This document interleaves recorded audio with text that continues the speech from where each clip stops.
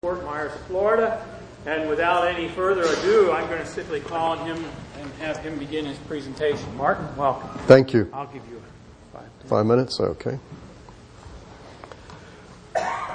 Well, when I saw the theme for this year's ASA conference, I immediately saw an incredible tie-in with ECHO's own vision and my personal vision statement, if you will, using science and technology to help the poor.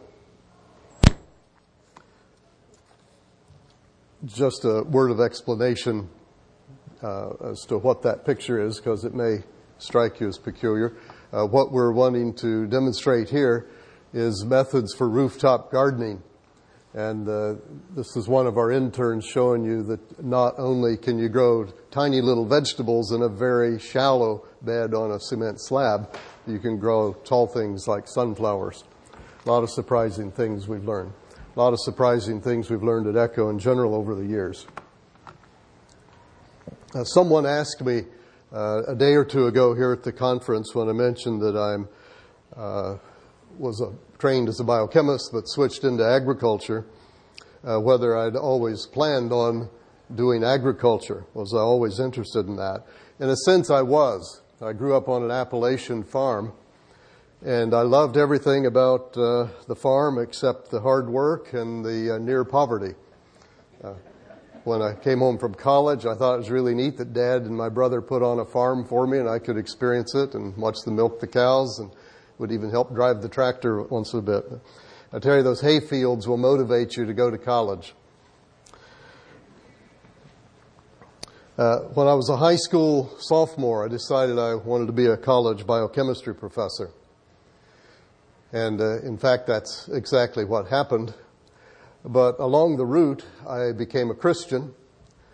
And also, when I was in graduate school, had a couple opportunities to visit a third world, in two different occasions, two different third world countries. When I saw the poverty as well as the spiritual hunger in those countries, and came back and was working on my very basic research project at Indiana University. Basic research is important, but for me it was no longer a compelling reason to be a scientist. And I began what was going to be a more than a decade odyssey of trying to figure out how I could use my career and training in science and to be involved with the needs of the poor and to tie all of that in with the Great Commission. ECHO's vision is to bring glory to God and a blessing to mankind by using science and technology to help the poor. To bring glory to God isn't just a sort of an obligatory religious word to put into the vision statement. It's an extremely important reason for why we are there. And my amateur theologian definition for bringing glory to God is to enhance His reputation among the people. And especially we have the scientific community in mind, as well as the many visitors and so forth that come through ECHO. But we desire, by the way that we do science and the way that we apply it, that it would take note in the scientific community, many of whom really don't have a very high view of Christians. And in many cases, they seem to be surprised to see what's going on there. This little girl is obviously from a poor family. And when we talk about the poor, we're talking about the extremely poor. One of the things that I've come to realize makes the biggest difference between someone like this little girl's family and my life is that the poor have very few options. The number of options that we have is just mind-boggling. Which airline did I want to take here? Or would I like to take Amtrak? Or which, maybe we could drive. And well, which one of our cars should we drive? If you need to go to a hospital, we can choose between 5 hospitals. We have good health insurance that will take care of us while we're there. when it comes to education, all kinds of secular, public funded elementary schools and high schools. There's also an assortment of Christian schools, and who knows how many colleges and universities to choose from, and many opportunities for scholarships. This little girl's parents might be facing a situation where one of the biggest decisions that her dad has to make is whether to cut down the mango tree, turn it into charcoal and sell it so that he can have the needed operation that the little girl needs, or leave the mango tree so that at the end of the dry season every year and before vegetables start producing, they can have an abundance of mangoes to eat. What options they do have often are pretty raunchy. She might have an option to go to school, and she might not. And if there is a school, she surely would walk to it. That could be an hour or two each way, depending on where she's at. If someone gets sick, there might or might not be a clinic. If there is a clinic, there might or might not be medical help there, and almost surely they're not going to be a physician. If they need medicine, the clinic might have the medicine, and it might be prescribed correctly and so forth. The options of the poor are so limited. And so this has become one of the ways that we at ECHO very consciously think about our work, is how can we provide more options to help the poor. Now, we work with the poor in a different way than most organizations, and that is that we only exist to help other organizations. So there's all kinds of organizations that you hear about and organizations you've never heard of in this country and other countries that are working in missions or in community development and working with the extremely poor. And basically what they are saying is, it is so hard to know what to do in the area of agriculture. We're looking for specific, detailed options that might give us an opportunity to be of more help with the poor. I want to mention a few things that are kind of core thoughts that we have at ECHO as we think about our work. First of all, we're thinking, as I mentioned, of providing the poor with more options. The acronym ECHO stands for Educational Concerns for Hunger Organization. But in many ways, I don't like to be tied in with hunger. Because the implication is if you could just solve the problem of hunger, you're done. But there's so much more to living than just not starving or not being sick. And so we look a lot bigger than that. One thing that we would like to see is that the smallholder farmers, which are often described as subsistence farmers, would be much more than subsistence, and that they could make a greater contribution to their own country's food supply. With the recent food shortages that have been making the news, localized shortages in certain countries, and some of the countries that have been relied on to provide rice, for example, suddenly saying, well, we're going to stop exporting now because we're afraid. It's more and more important in every country that the agriculture be more productive, and it only makes sense to find ways to use the masses of their population that are involved in agriculture as a very small farmer. One thing you don't hear much about is that we try to involve Christian organizations who are doing development to get involved in adaptive experimentation. In other words, universities will come up with new varieties. I don't expect a missionary to spend a lot of time doing that.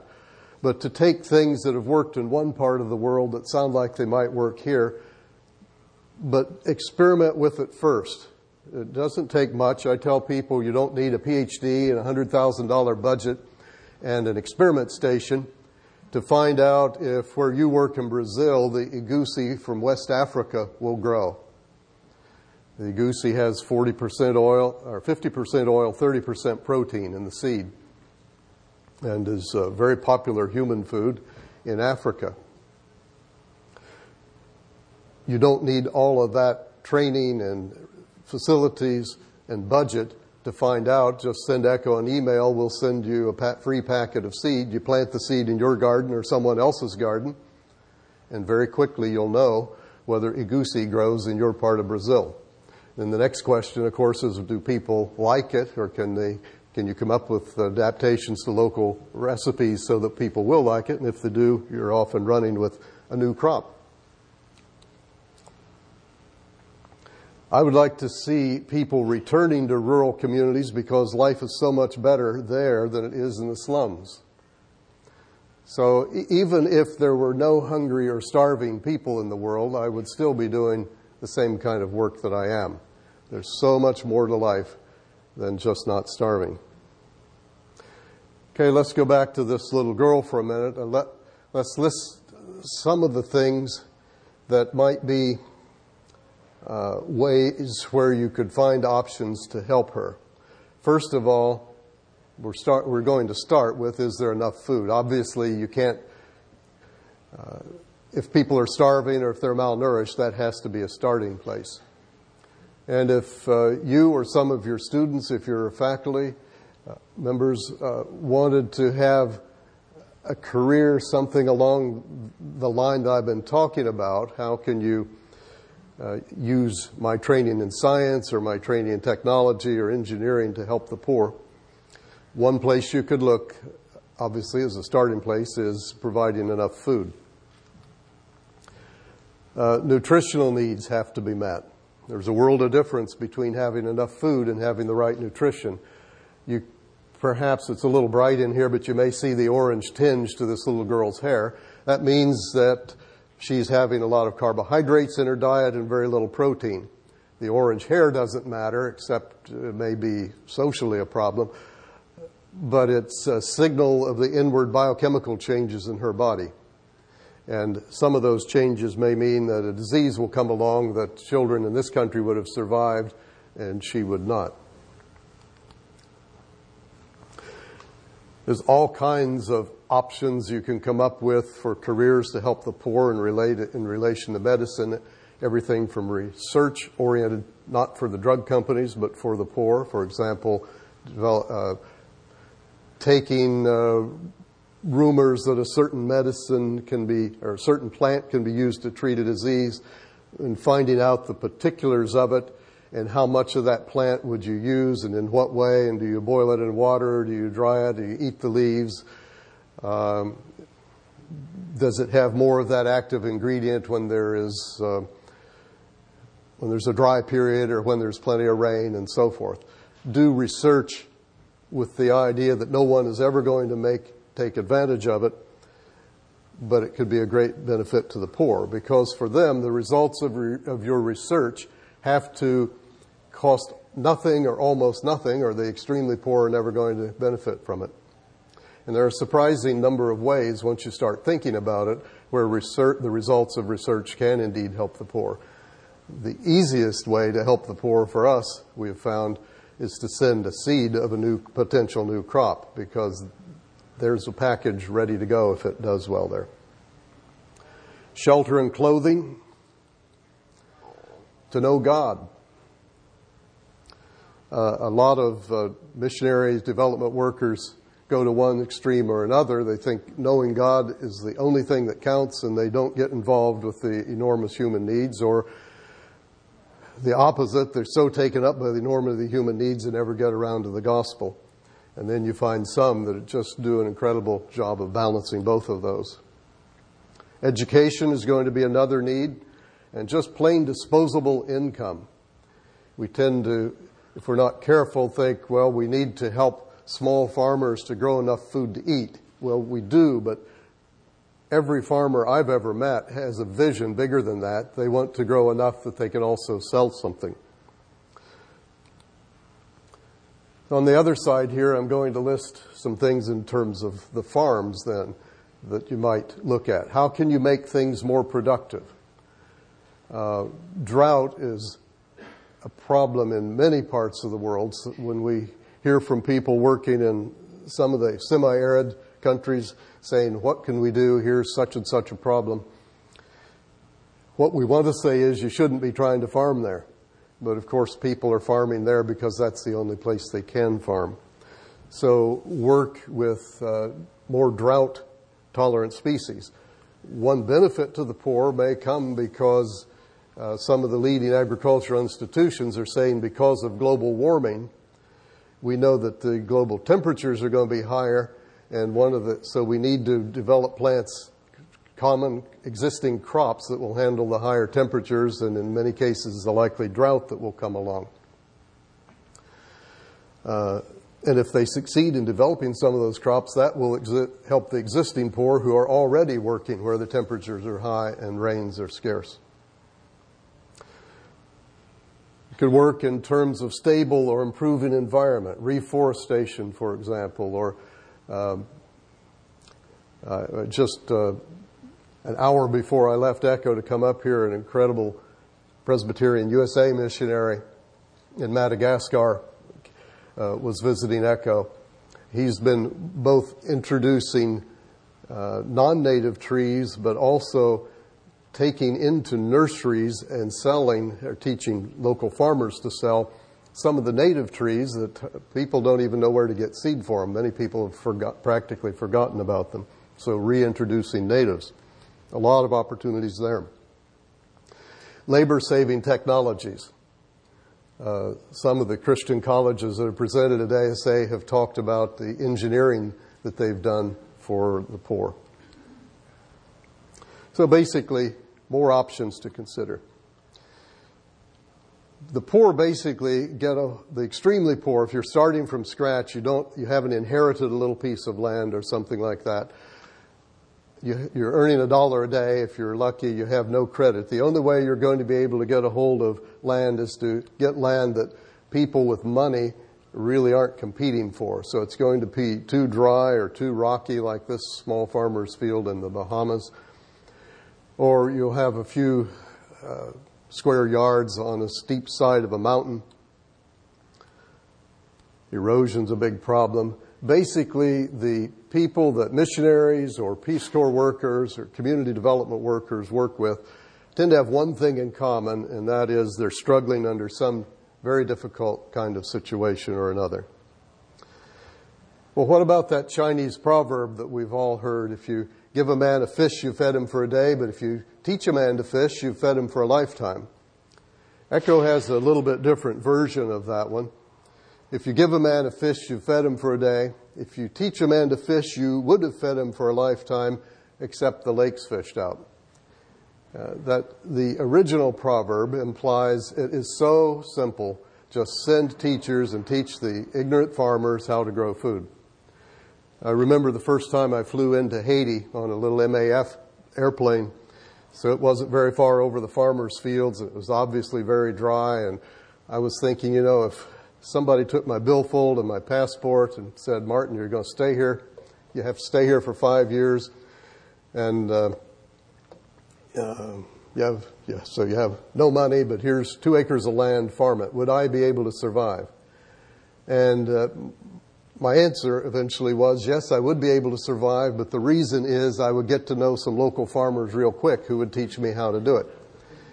At the end of 5 years, I would probably have helped them in some way because of my education and contacts. I would have had a lot of things that they hadn't thought about as options.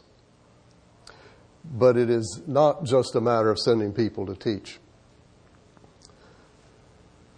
The basic ways that we help are by, as I keep mentioning that word options, suggesting options to help the poor. Everything that we write is either to help people have a perspective on what they're going to find overseas and how to help, or options of things, particular ideas that they might want to try. We seek out solutions to specific problems that we've heard about, like how to keep the baboons or the elephants out of the garden, providing answers to questions that people write to us, guiding workers that are seeking ways to have a greater impact, and suggesting research topics for Christian colleges. That I don't have enough time to talk about now, but I'd be glad to talk to you privately if you are doing an undergraduate research project. talk to me, or if you see Dr. Rolf Meerman at Judson College, who was at least here the first day. He may not be here now. He's done an incredible amount of work along that line. The National Academy of Sciences published this chart of the world food, the amount of food eaten in the world by human beings. 95% of the food, they say, comes from these 30 crops. Sometimes you hear about how bad it is to introduce an exotic species. There's a world of difference between exotic and invasive, but except for the 29th one down at the bottom, next to the bottom, sunflower seed, and certain grapes, everything that is on this list is an exotic plant for the United States. Is it really 5? 5 minutes to talk. Okay. Oh, okay. 5 minutes to talk. We have a seed bank which is at the disposal of anyone doing community development work. We can't work with individual farmers because there's so many millions of them. But if you or any of the missionaries you know, or a Peace Corps worker that you know, or yourself if you end up working overseas, we have a climate-controlled seed bank with over 300 varieties and species of useful plants. Many of them are new crops, like those the National Academy of Sciences has featured in several of their books. And some of them are just potentially better varieties of existing crops. I don't have time to talk about them, like grain amaranth or wing bean. A lady in Illinois wrote to me a few years ago saying, I'm going to be working in Indonesia translating the Bible with Wycliffe Bible translators way out in the jungle. I'm told you can't grow vegetables in a rainforest, but I'm going to have my family there. What do I do? Well, I was glad to be able to give her the good news, and then there's the bad news. The good news is God made all kinds of things to grow in a rainforest. You just need to pick plants that God made for that kind of a climate. The bad news is you'll have to adjust your taste buds to a different kind of vegetable. The moringa tree is the plant that we've had the biggest success with. I remember hearing as a kid about people were so poor in Africa that they were eating leaves from trees, and I thought those poor people. Now I realize that some of the most nutritious leaves out there, and some often very tasty ones, come from trees. But what I want to mention briefly is a technology, not a agricultural thing, you can do with the seeds of this tree. Mash those seeds up, and on the right is some water that we took out of a pond at Echo. In the middle is some of that pond water that would run through called a biosand filter that appropriate technologists put together at very little money. But on the left, we put one of those seeds in the water, shook it up for a few minutes, let it stand for 8 hours or so, decanted it off, and you have water that's perfectly clear. Now, there could still be microbes in there, but the good news is that if you, in a bottle like this, there have been a lot of studies, they call it SODIS, solar disinfection. That's what it stands for. Ultraviolet light, at least in the tropics, in a day will kill essentially everything that's in there. But if it's not clear, if it's dark like that, the ultraviolet light doesn't pass through. So the combination of moringa plus letting it sit in the sun will take care of it.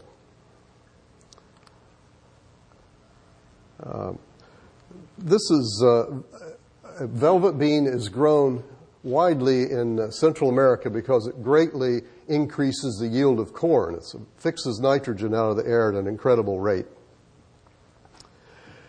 The downside is that 5% of the weight of the seed is dopa, L-dopa, which is a drug used to treat Parkinson's disease. Dr. Meerman, that I mentioned, picked up on this as one of the ideas we had suggested that would be suitable for a college project.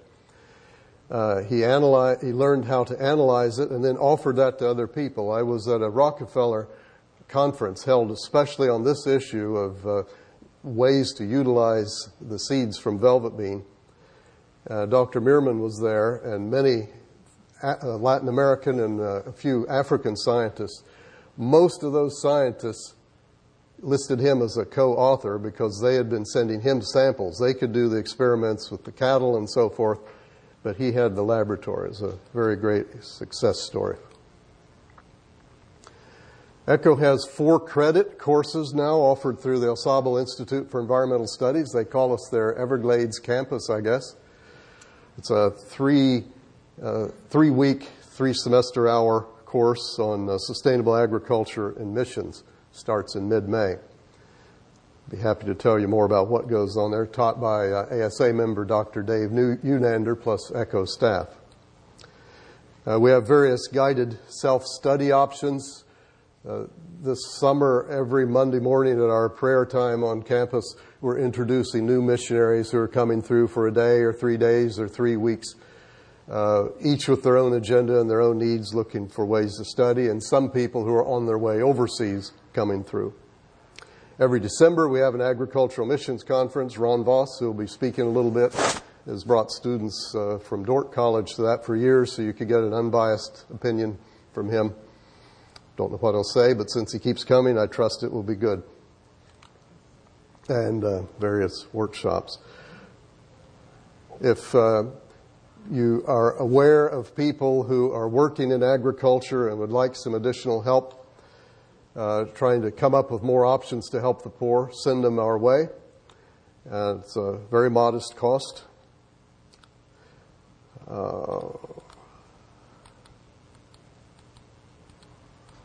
Just some fast pictures of ECHO. One of the things we've just published on our web is instructions on how to do rooftop gardening at extremely low cost.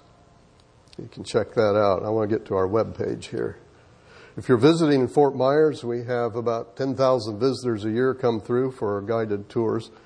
Okay, here is our website. We have an incredible amount of technical information there on tropical agriculture. Also, if you're at a decision-making point, either you're retiring or you're a college student or whatever, my story is on how God led me. I present as a case study and guidance, can be found there. Look for in our search engine for how ECHO began its global ministry. And also the Using Science to Help the Poor low-budget research opportunities is on our website too, which quite a number of potential research topics. Thank you, Dr. Price.